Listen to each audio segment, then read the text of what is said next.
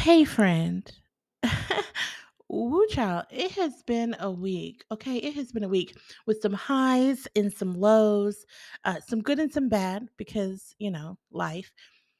So last week you didn't get an episode. And I did not announce in advance that there would be no new episode, but I thought, you know what? I've given them so much meat. I'm going to let them chew on it. Also, if you don't know, I'm an attorney by day, and I had a case that kind of blew up on me and has taken all of my attention because I believe in giving my absolute best to everything that I do, and that includes when I wear my attorney hat. So I'll be honest, that took a lot of my attention, and I'm working on some new partnerships and projects, and it just wasn't happening. It wasn't happening. And so, in the same way, if you follow any of my coaching content, which you can find me on TikTok at Shania_Lambert, then you know that I will coach other people into saying no. And so I had to coach myself into saying no to myself. And that meant that no new podcast episode was going up. But we are back. We are back. And I'm glad that you're here. We're picking up in our Fight Club series, which I feel like I don't know how long it's going to go on because every week I feel like I think of a new aspect.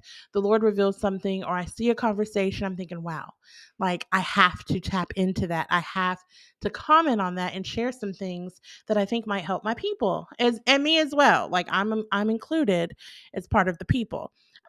Might help my brothers and sisters in Christ and those who are interested in growing and transforming their lives to approach this issue of conflict because there's so much nuance, right? When we talk about some of the things we're going to dive into tonight, what forms those mindsets that turn us into those different types that we role play as, and how we show up in conflict. If you guys remember the Animal Kingdom episode from a few weeks back. And so we're going to kind of talk about all of these things in a little bit more detail tonight, and I hope to bring some clarity where there may have been some confusion before or where it could just be more developed. And so that is the goal for tonight's episode. So I'm not even going to do an introduction, even though that's kind of like what it was. We're just going to jump right in. So go ahead and get your Bibles, get your notebooks, get your pens, get your tablet, whatever it is that you're taking notes on, because this is one that you're going to want to not only pay attention to, you're going to want to seek to understand, meditate on it, let it sink in, do some reflection, and then you know what we do.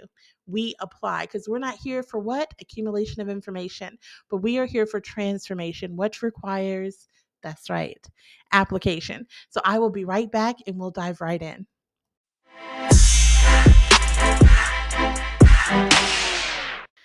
Hey, friend, I'm back again. So, in our last episode, we talked about how we all have, all of us, whether we are willing to acknowledge them or not, whether we know how to express our need for them or not, and even whether we feel equipped to receive them or worthy of them or not, we all, every single one of us, have three basic needs: one, to be loved, two, to feel significant, and three, to feel secure or safe. Now, these are not needs to run from, although we often do, because admitting that we need them can make us feel weak or vulnerable. But I need you to know that denial of these needs does not lead to the freedom that you're envisioning. It leads to bondage. It leads to cycles, to dissatisfaction, to lack of contentment, to callousness, a hardening of your heart, feelings of unworthiness. And it makes you ultimately feel less than, because these needs, if you try to deny them, are just eventually going to continue to rise up. And that feeling of trying to continually press it down is going to become too much. And you were created to be more than, not less than, more than someone who settles, more than someone who is pretending, more than someone who has to be on the defense by default because you're so afraid of being taken advantage of or getting hurt. You deserve to be loved and to be loved freely, without condition and without pretense. You deserve to know that you matter by your own standards and without qualification. You matter by the mere fact that you exist. And you definitely deserve to feel secure, to feel safe in your home, in your relationships, and especially in your own skin. These are not luxuries. These are not luxuries. These are necessities. You need these things. So you are not deficient or desperate for wanting them, despite what you may hear, right? You are not deficient or desperate for wanting to be loved. You are not deficient or desperate for wanting to feel like you matter. You are not deficient or desperate for wanting and needing to feel safe. What happens is that these very legitimate needs can get mismanaged through this cycle we call life.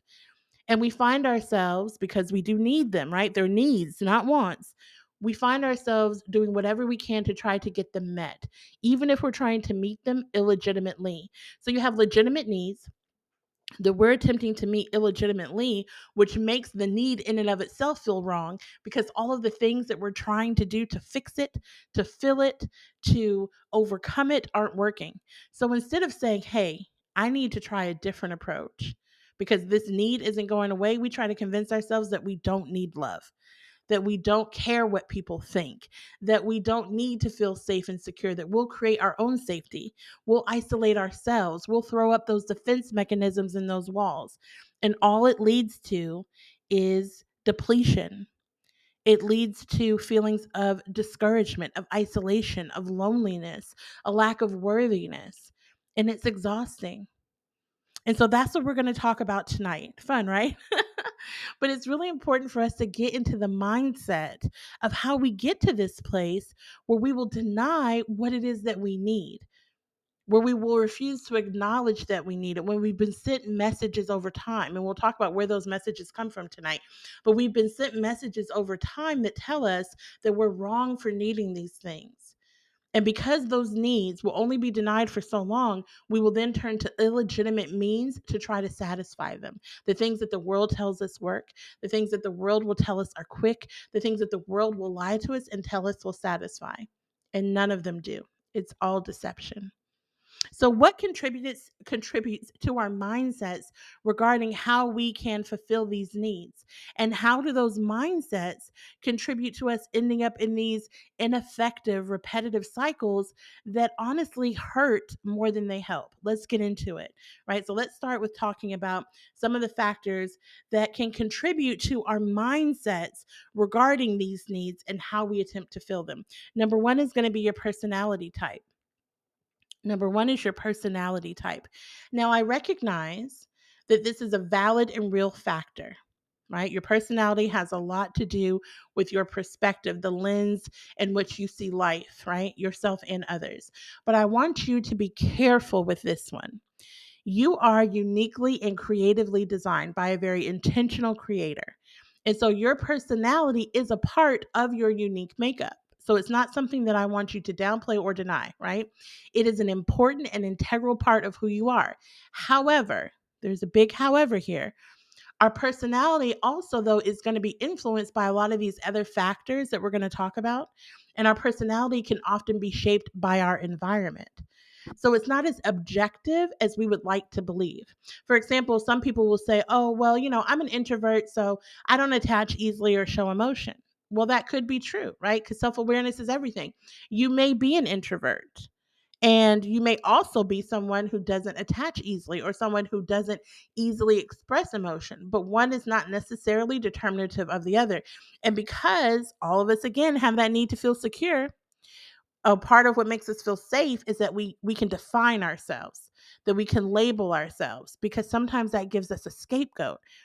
Instead of saying, I need to work on why I do have a problem attaching easily, or don't have a problem, I'm not able, God, forgive me.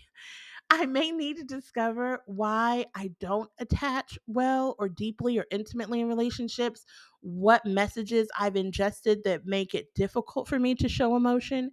And instead, I'm just going to say I'm an introvert because that puts a label on it and it doesn't require me to do any deeper work, right? The danger behind putting so much weight on a title or a label or a personality type is it gives us a false picture of where we are. It hinders our self awareness because we'll run to that because it's convenient and ignore the red flags that are going up that are telling us, hey, friend, you need to pay attention to this.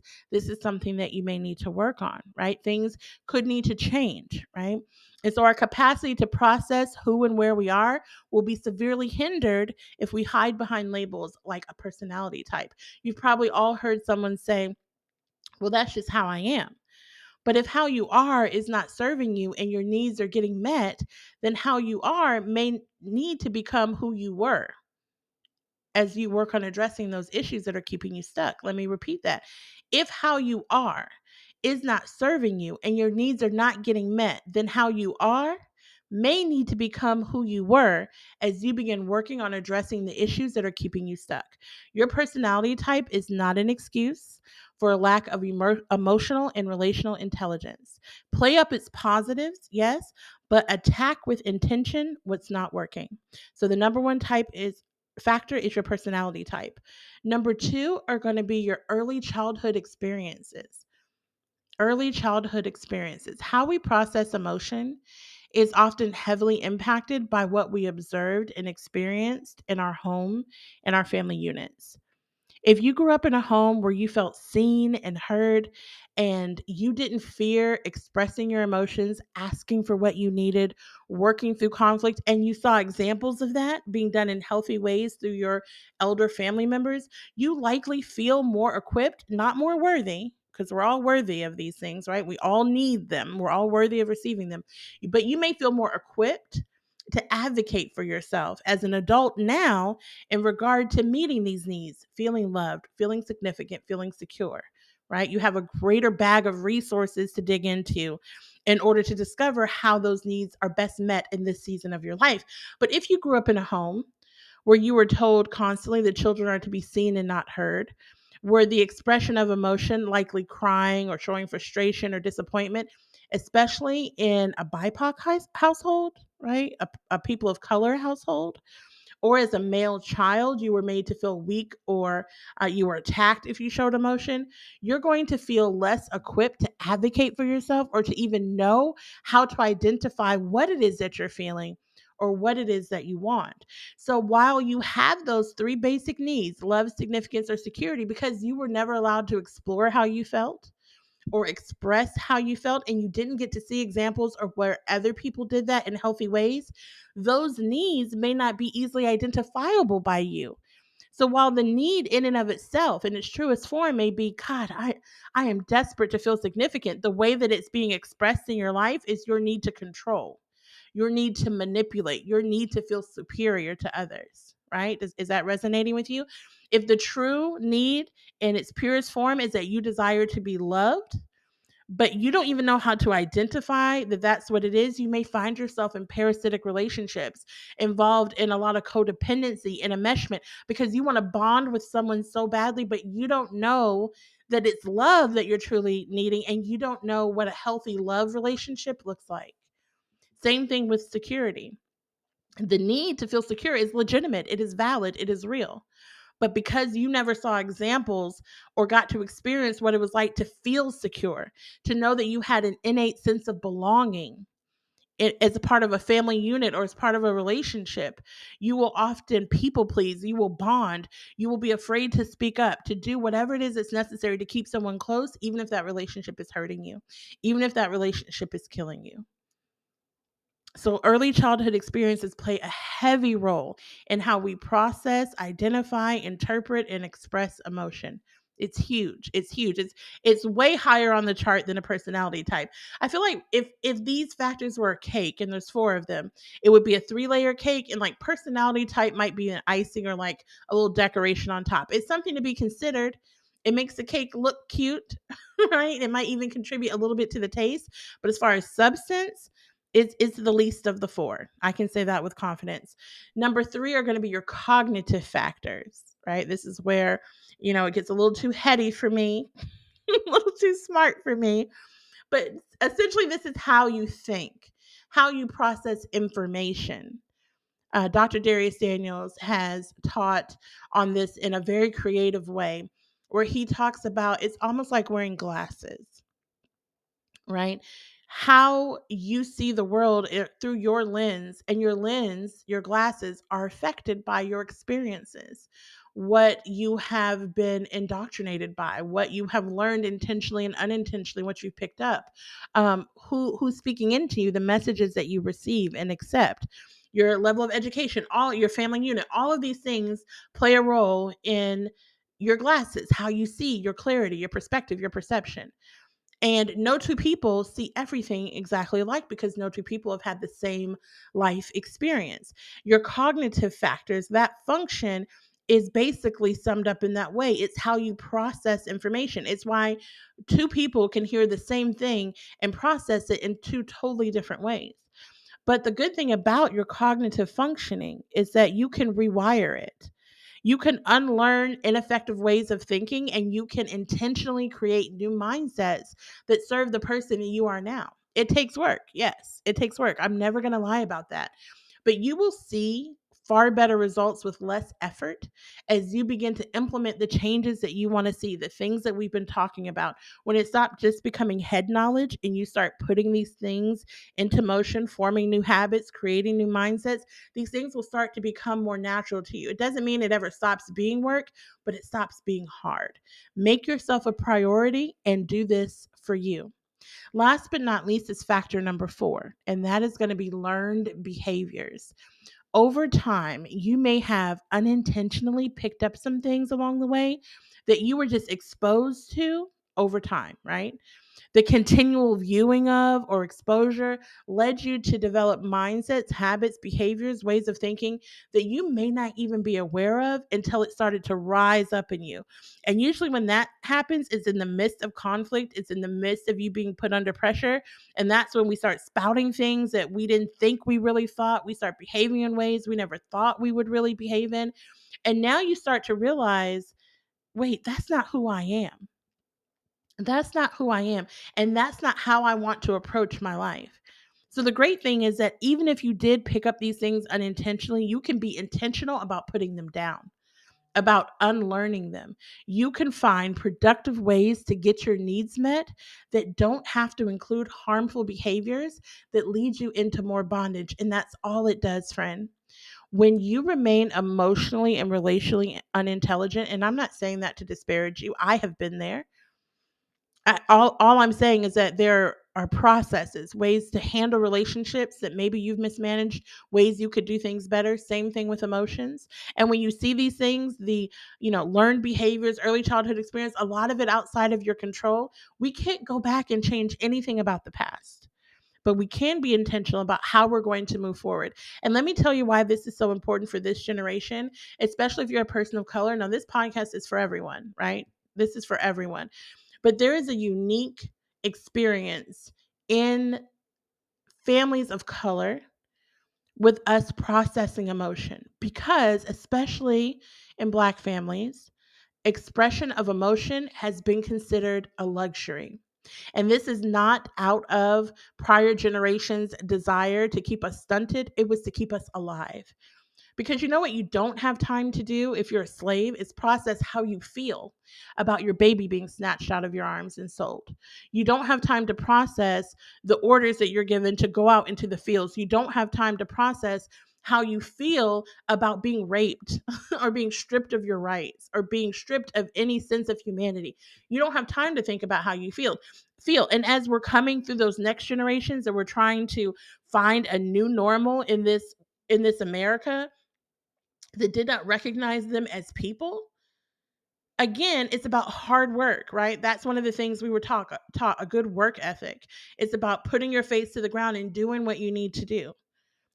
There was no time to think about how you felt because in our communities, thinking about how you felt made you vulnerable, which made you susceptible to losing your life. And that's what we were trying to prevent.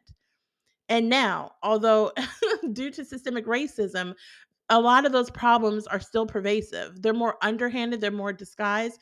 We've not reached a point where we don't have to worry about it anymore, but we have reached a point where we have the opportunity and access to information that we can help the next generation understand how to manage relationships in a healthy way, understand how to relate emotionally, especially to those who look like us. Because for so long, we were pitted against one another, made to be enemies of one another. And every time we would band together, and try to have some semblance of unity, it would be stripped from us. And so we are trying to play catch up in a system that was designed for us to fail. So I get it when we start talking about these things like doing the work to transform your life emotionally, relationally, spiritually, that it seems like a luxury. It seems like in the midst of what the world looks like that we don't have time for it. But I'm telling you, not just for your benefit, but for those that are coming after you. Someone has to break the generational cycle. Someone has to break the generational curse. And I'm so bold as to believe that that person could be you. So there are 4 factors that contribute to how we view these 3 needs and how we attempt to satisfy them. And there are personality types, our early childhood experiences, our cognitive thinking, and our learned behaviors. Next week, when we pick back up, we're going to talk about again how these things are really influenced by what we experienced in childhood. And then we're going to talk about how they are manifested in each of those roles or animal kingdom types that we talked about as far as avoiders and attackers. Remember, wolves, snakes, hornets, and then what was it? Chameleons, tortoises, and weasels. We're going to break down how these needs serve us, what the ultimate goals are if you are one of those types, and how we attempt to meet them. Because remember, always, the need is legitimate. We just may be trying to fulfill it illegitimately. I can't wait to talk to you about this some more next week. I'll talk to you soon. I love you. I'm Shania, and this is Rooted.